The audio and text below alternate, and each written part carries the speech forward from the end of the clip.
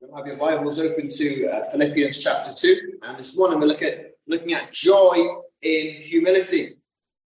Now, I want you to imagine that you're promised something wonderful. Maybe it's a holiday of a lifetime. Maybe it's your dream home, or it's wealth beyond your wildest dreams. But in order to attain this promise, there is something you need to accomplish. And it's something very difficult. For example, you're told to race against a Formula One car, and you're only allowed to ride on a bike, which also happens to have 2 flat tires. And if you manage to win that race, then you're allowed to complete the next part of the mission. And you're supposed to climb to the summit of Mount Everest, carrying an elephant on your back. And once you've achieved those things, then your promise will be fulfilled. The holiday, the dream home, the riches will be yours. Well, it's not only impossible, but it feels completely stupid even trying to attempt those things. The promise is totally useless because it's totally out of reach. What am I saying all this for? Well, there's a pattern in the Bible where God makes a huge, wonderful promise to us of what will happen in the future. He then tells us what we must do in order to attain that promise. And it's often seemingly impossible. Whereas there is no way for us to complete the tasks I just mentioned. And the Bible doesn't promise those things, holidays and wealth and our dream home. But the Bible always does tell us one thing. It tells us why we will be able to do the things that God has asked of us. But what happens is we take those commands that God has given us out of context. And if we do that, we'll be left feeling totally hopeless. Whereas in reality, God doesn't leave us on our own. So what about here in this letter here? Well, if you remember last time, we looked at Christ's humility and how he was God, but he didn't consider that a thing to be equated with, and came into this world as a servant who died a most excruciating death. But that led to his exaltation, that he was crowned the King of Heaven, and that every knee and every person will eventually worship him. And God's promise, which we can imply from these verses, and which we can find in the rest of the Bible, is that whoever humbles himself like Christ will be exalted. Jesus said this, "But he who is greatest among you shall be your servant, and whoever exalts himself will be humbled, and he who humbles himself will be exalted." You see, through humility, through acknowledging our sin and our need for forgiveness, by dying to self daily and coming to Jesus, you will find eternal life. So in order to live forever with Jesus, which I hope we all want, this is what we must do. Here it comes. Here's the command. Look at Philippians 2 and verses 3 to 5. "Let nothing be done through selfish ambition or conceit, but in lowliness of mind, let each esteem others better than himself. Let each of you look out not only for his own interest, but also for the interests of others. Let this mind be in you, which was also in Christ Jesus." More difficult than racing Lewis Hamilton on a broken down bike, more difficult than climbing Mount Everest, is living like Jesus lived. How on earth are we supposed to do this? Well, remember, the Bible always tells us how it is possible. And the good news is that we don't do this in and of ourselves. We have God's power. We are equipped to live for God, by God. So the first thing I want to do this morning is to draw your attention to these commands and the corresponding reassurances that Paul gives us of how we will be able to do them. In this passage that we just read, There are 3 occasions where we're told what God wants from us in our lives. But never far behind that is how he's going to equip us to do it. So first of all, the first command is there in verse 12, and it tells us to work out your own salvation with fear and trembling. Now, I'm always very wary and scared of any verses that tells me to work out. But I will explain what that means now. This doesn't mean earn your own salvation. It doesn't mean work hard enough in order to impress God. And this is where the true biblical faith has been totally muddled by Roman Catholicism. We cannot win God's favour through our good deeds. Let me say that again. We cannot win God's favour through our own good deeds. So what does this verse mean? Well, it's in the same spirit as chapter 1 and verse 27, if you want to flick back to that, where Paul tells the church to live lives worthy of the gospel. And it's not dissimilar to what we read in the book of James a bit later on in the Bible, when he says, what good is it, my brothers, if someone says he has faith but does not have works? You see, our good works do not save us, but we are saved in order to do good works. So what is the outworking of your faith? Are you bearing fruit? Do your outer actions reflect what has gone on inside? Are you just a Sunday Christian, or does every aspect of your life reflect what has happened to you? And Paul goes on to say that the Christian life is to be done in fear and in trembling. The Bible often speaks about how we ought to live in fear of God. Understand that a Christian fear is not hopeless dread. A man called Mike Reeves has written a very helpful book on the subject, and this is what he says.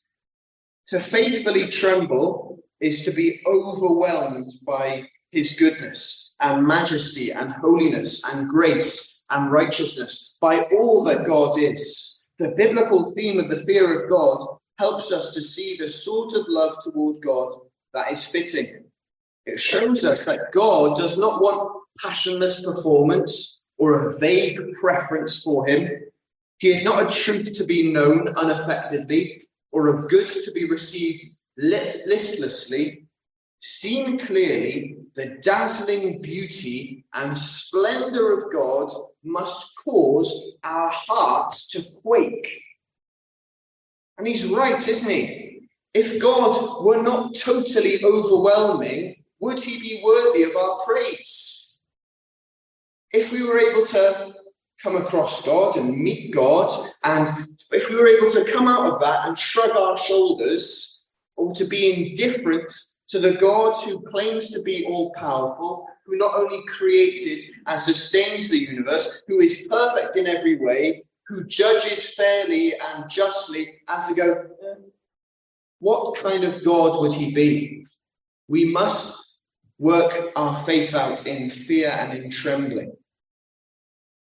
So that's the first command, but we see how we're to do it in verse 13. This is the amazing thing. God works in you for his good pleasure. This is the amazing thing. This very same God is at work in you.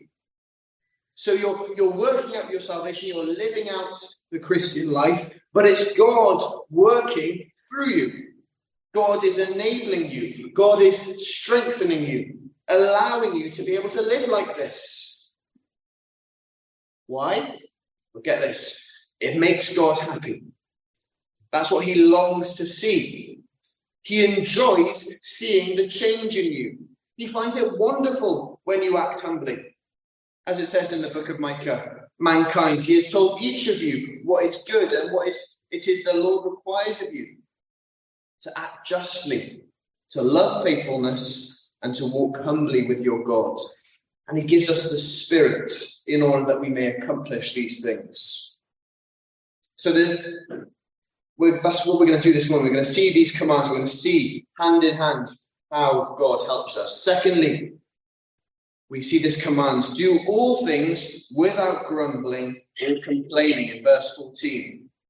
In one of the places that I worked before I worked here, we used to have a 20-minute break. And there were some days, I would say most days, where we had one colleague who spent the whole time grumbling and complaining. And it was a sight to see, because at the start of the 20 minutes, everyone would be there for the start of the rant. But by the end, everyone had slowly filtered out, and I was often left in there being the last one to listen to this miserable, draining kind of conversation. And it was hard to hear. And we find it unbearable when other people do it, don't we? But how often are we found listing things that have gone wrong with our lives, shaking our fist at the sky, or muttering under our breaths? We're grumblers by nature, aren't we? Well, as believers, the Bible calls us to be different, to be set apart. Whenever we grumble or complain, whenever we say, it's not fair, I hate the way things are, it's rubbish, we're doing what the rest of the world does. And we're showing dissatisfaction with how God has done things. We're not showing humility. In fact, we're saying, if I was God, things would be different around here. Things would be far better if I was in control. So let us be patient and be humble and accept our circumstances, knowing that God knows far better than us. And when things do feel utterly hopeless, let's take our frustrations and our confusions to God in prayer, rather than muttering and complaining to others who can't do anything to help our problems, can they? And the next verse tells us how we can do this and why we ought to do this. That you may be blameless and innocent children of God, without blemish, in the midst of a crooked and twisted generation. It's because we're children of God. And we've been saved by God in order to be like him. He doesn't just save us, he adopts us. He cherishes us and keeps us. And that's how we're able to do this. That's how we're able to be blameless and innocent, through being made more like Christ, the perfect older brother. We know that we can take any of our struggles, any of our worries to God, knowing that he cares for us in the same way as we care for our dear children. More so than we care for our dear children. And when we live like this, when we live in humility and patience and thankfulness, we will shine like stars. We will stand out. People will want to know why we're different. And we won't be able to say that it's anything of us, because it will point them to Christ. The third command is there in verse 16. And it says, hold fast to the word of life. The command was to treasure and to cling to the message that Paul had given them. The good news which they had heard, some of them at least, over the past 10 years. And not to veer to the right or to the left, but to live in obedience to what they had first heard. To run the race. But the word used in this context also speaks of holding something forth. That means how we share the good news. And the two go hand in hand, don't they? Because if something is incredibly important to us, naturally we want to tell others about it. If it's the most important thing in your life, then it will become news that you want to tell people about. And the third how and the third why we ought to do this command is there in verse 16. So that in the day of Christ, I may be proud that I did not run and labour in vain. And motivation is important, isn't it, when we're asked to do something? Imagine you're a weary traveller on a long and treacherous hike up a mountain, with each step fatigue weighs heavy and the path seems endless. But suddenly you catch a glimpse of this radiant light shining through the darkness. It's a beacon of hope. reminding you of your ultimate destination, the peak.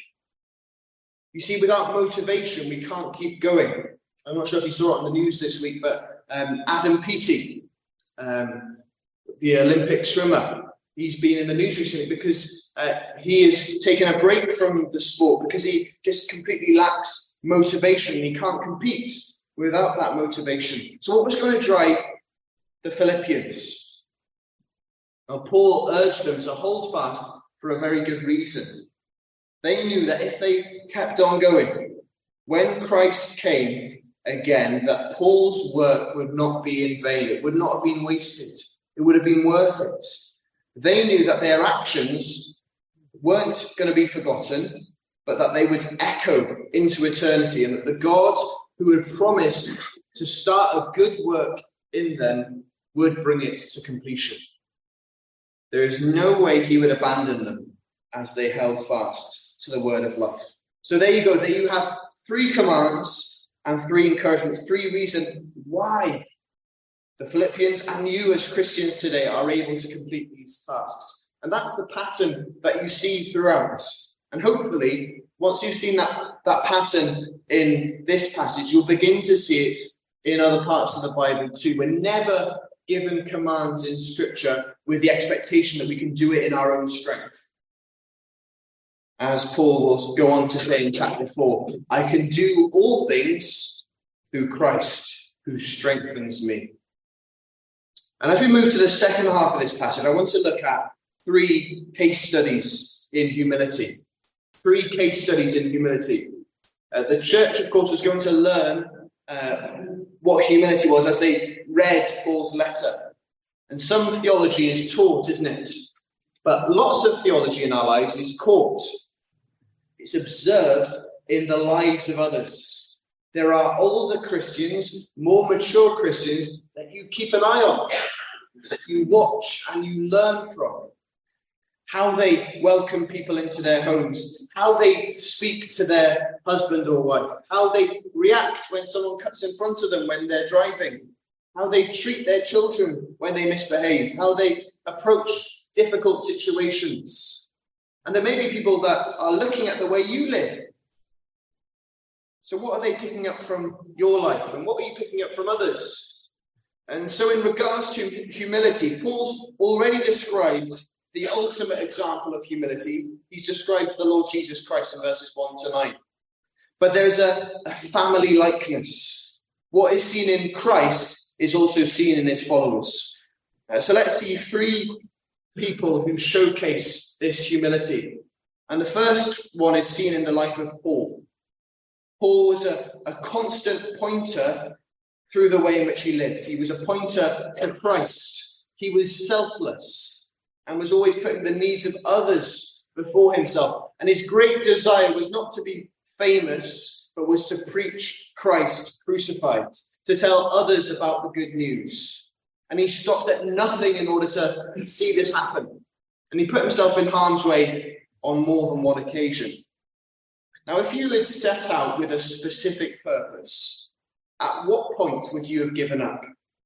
Maybe if you'd been arrested for doing this thing, or maybe if you'd been put in prison. Well, Paul was put in prison over and over again. He was tortured and beaten and whipped, and he was had stones thrown at him, and he was shipwrecked 3 times, and he spent a day at night in the cold sea, and he was in continual danger from rivers and robbers, and he was in danger from the people that he lived with, and he was also in danger from people from outside of where he lived, and he was weary and he was in pain and he didn't have any clothes and he had sleepless nights. These are all things that he mentions. And yet, at no point did he say, oh, this is too much. He didn't think maybe God wants me to stop now. He didn't see it as a closed door. You see, Paul was willing to imitate the incarnation. He had the same mind as Christ, who didn't consider equality with God something to be grasped. No, Paul kept on going he kept going and was continually concerned with the health of the churches.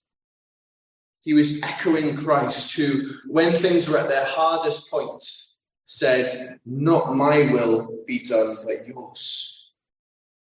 And Paul gives a wonderful image of what humility looks like and his willingness to sacrifice everything for the Philippians. He says in verse 17, yes, and if I'm being poured out as a drink offering on the sacrifice and service of your faith, I am glad and rejoice with you all. For the same reason, you also be glad and rejoice with me.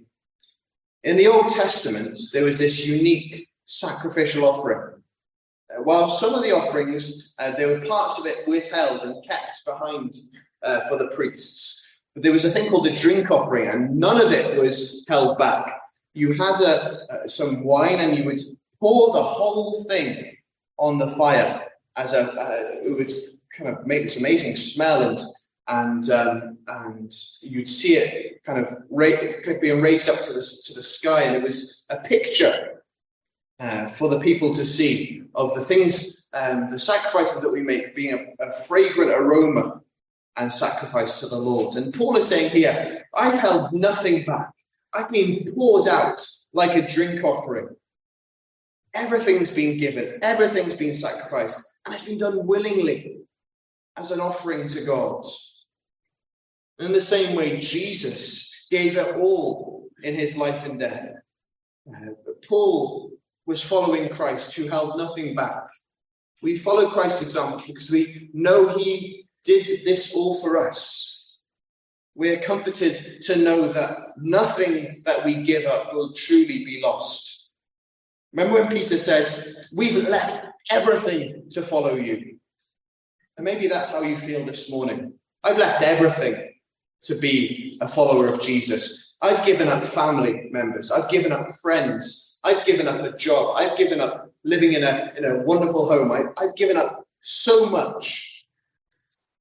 This is what Jesus says. Truly I tell you, no one who has left home or brothers or sisters or mother or father or children or fields for me, and the gospel will fail to receive 100 times as much in this present age. Homes, brothers, sisters, mothers, children, fields, along with persecutions, and in the age to come, eternal life.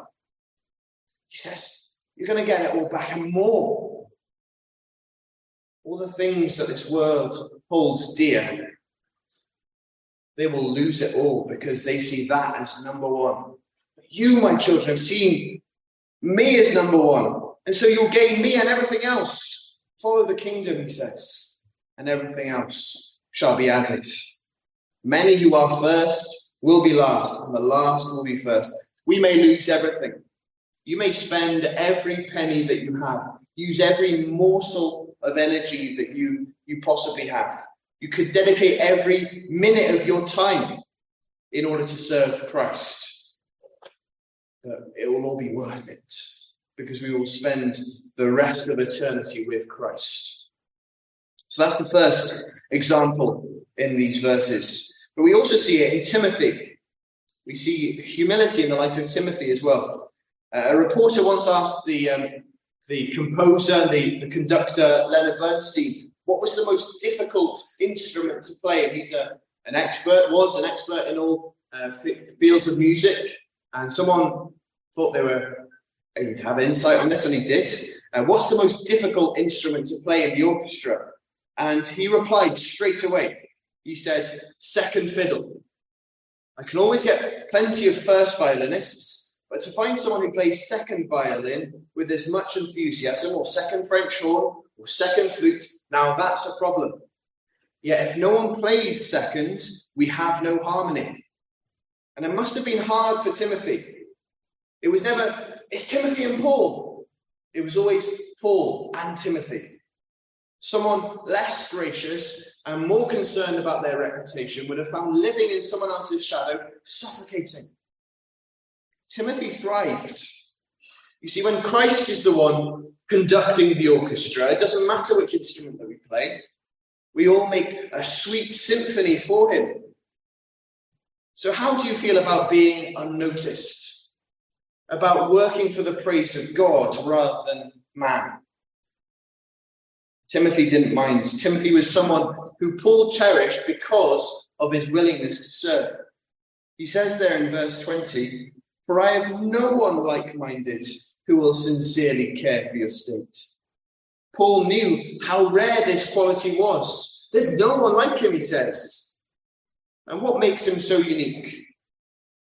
Paul explains, for all seek their own, not the things which are of Christ Jesus.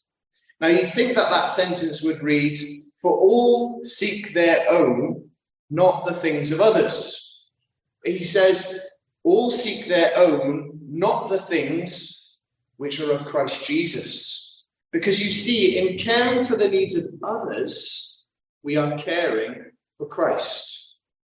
That's one way we can honor and glorify Jesus, when we serve and bless others with our time and with our energy and with our resources. It shows us what we think of Christ. This is what Jesus said about what will happen when he comes again. I was hungry and you gave me food. I was thirsty and you gave me drink. I was a stranger and you took me in. I was naked and you clothed me. I was sick and you visited me. I was in prison and you came to me. Then the people will answer him, saying, Lord, when did we see you hungry and feed you, or thirsty and give you drink? When did we see you a stranger and take you in, or naked and clothe you? Or when did we see you sick or in prison and come to you? And the king will answer and say to them, assuredly I say to you, inasmuch as you did it to one of the least of my brothers, you did it to me. So how we treat other people made in God's image is a reflection of what we think of Christ. And Paul says that Timothy has proven character there in verse 22. That means he's been tested.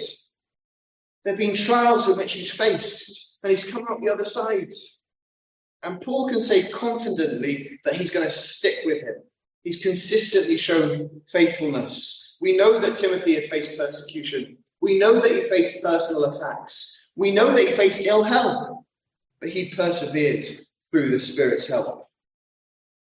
And there in verse 22, Paul says, as a son with his father, he served with me in the gospel.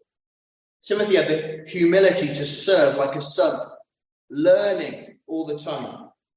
The Philippians saw a wonderful example of humility in Timothy, someone who cared for their needs above his own, someone who had proven character time and time again.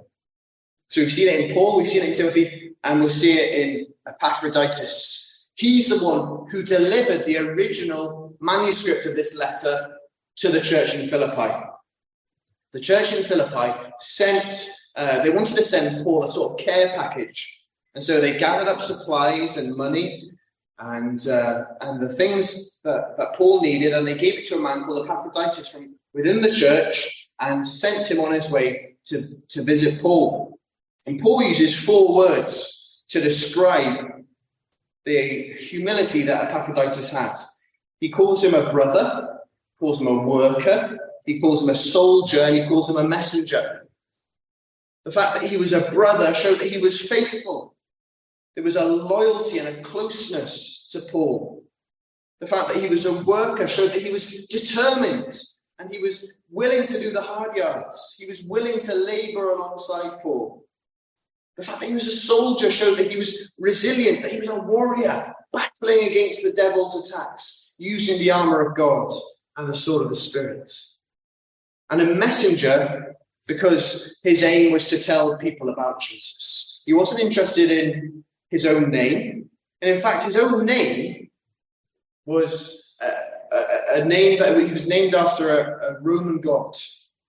And yet he lived in order to tell others about Jesus. He was saved from the shackles of paganism, and he came to share the good news about Jesus. It wasn't his message, it was a message he was carrying. The message that he, Timothy, and Paul all preached. He was a brother, a worker, a soldier, a messenger. Those are all wonderful words to have on your CV, aren't they? I wonder if someone was to describe me, if they were to describe you, what would they say about you? Would it be something to do with your humble posture? And there's something here, a particular moment in Epaphroditus' life which showed his humility. It's there in verse 26. It says, since he was longing for you all and was distressed because you heard that he was sick. Now, Epaphroditus had been sent by the Philippians, but while he was away, he'd been taken ill. He was seriously ill. Now, if you're anything like me, and I hope you're not, illness is a time to milk the attention, to milk the pity and the care that you receive by those around you. And there's a running joke in our family. If everyone else is ill in the family, especially if Kat's ill, I'm not very good at looking after her. I'm usually starting to think that I'm coming under the same symptoms. I start thinking, I think I'm coming down with something as well, actually. And then I have a lie down and Kat ends up looking after me as well. But not Epaphroditus. Knowing that the Philippians cared for him and would be worried about his health, he became distressed about how they would feel about him being sick. Isn't that amazing? That is Christ-like living, isn't it? Looking away from self, not being someone who pities self, but someone who is concerned about others. That is a wonderful advert for Jesus, isn't it? Who was Jesus concerned about when he was dying? It was others, wasn't it? He washed the feet of the disciples on the night he was betrayed. He prayed for the disciples and for other believers. When he was on the cross, he said, Father, forgive them, for they know not what they do. And he spoke to John and he made careful provisions for his own mother while he was dying. He spoke to the thief on the cross and made sure that that man knew the offer of eternal life was open to him. That is who Jesus was, caring for others. And that was what Epaphroditus was living out. So can you live humbly? On your own, you can't. Do you want to live humbly? You may think to yourself, won't that make things harder? Won't it make life more difficult and more boring? In fact, the very opposite is true. It gives us great freedom. We like to think of ourselves as the center of the universe. Imagine how exhausting it is being at the center of the universe. A man called Gavin Altman has written an excellent book on humility, and this is what he says. Being a big deal is a burden. Humility, in contrast, means you don't interpret everything in relation to yourself, and you don't need to. It is the death of the narrow, suffocating filter of self-referentiality. Isn't that wonderful? When you're thinking of only about Jesus and pleasing him and pleasing others, then you don't have time to be suffocated by always thinking about yourself. That's what I want to finish on this morning. Not to be intimidated by humility or to do it out of a sense of duty. That misses the whole point of it. But to be liberated by it, to find great joy in it, to realize that to be a child of God, to live for him in his strength is the best possible way of living. You're not the main character in the story, and that's a good thing. So be set free by being a faithful worker.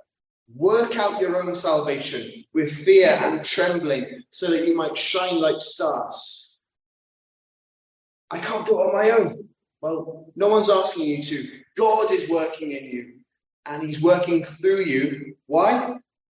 For his good pleasure. He loves to see it in your life. Let's pray.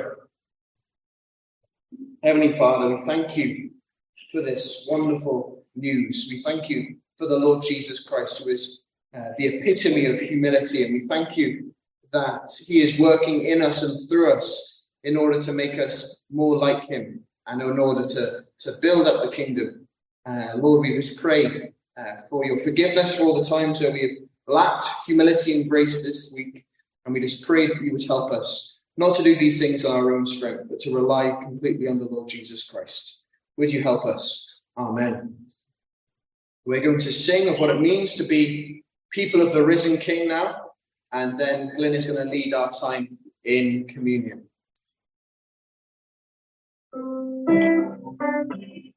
Thank you.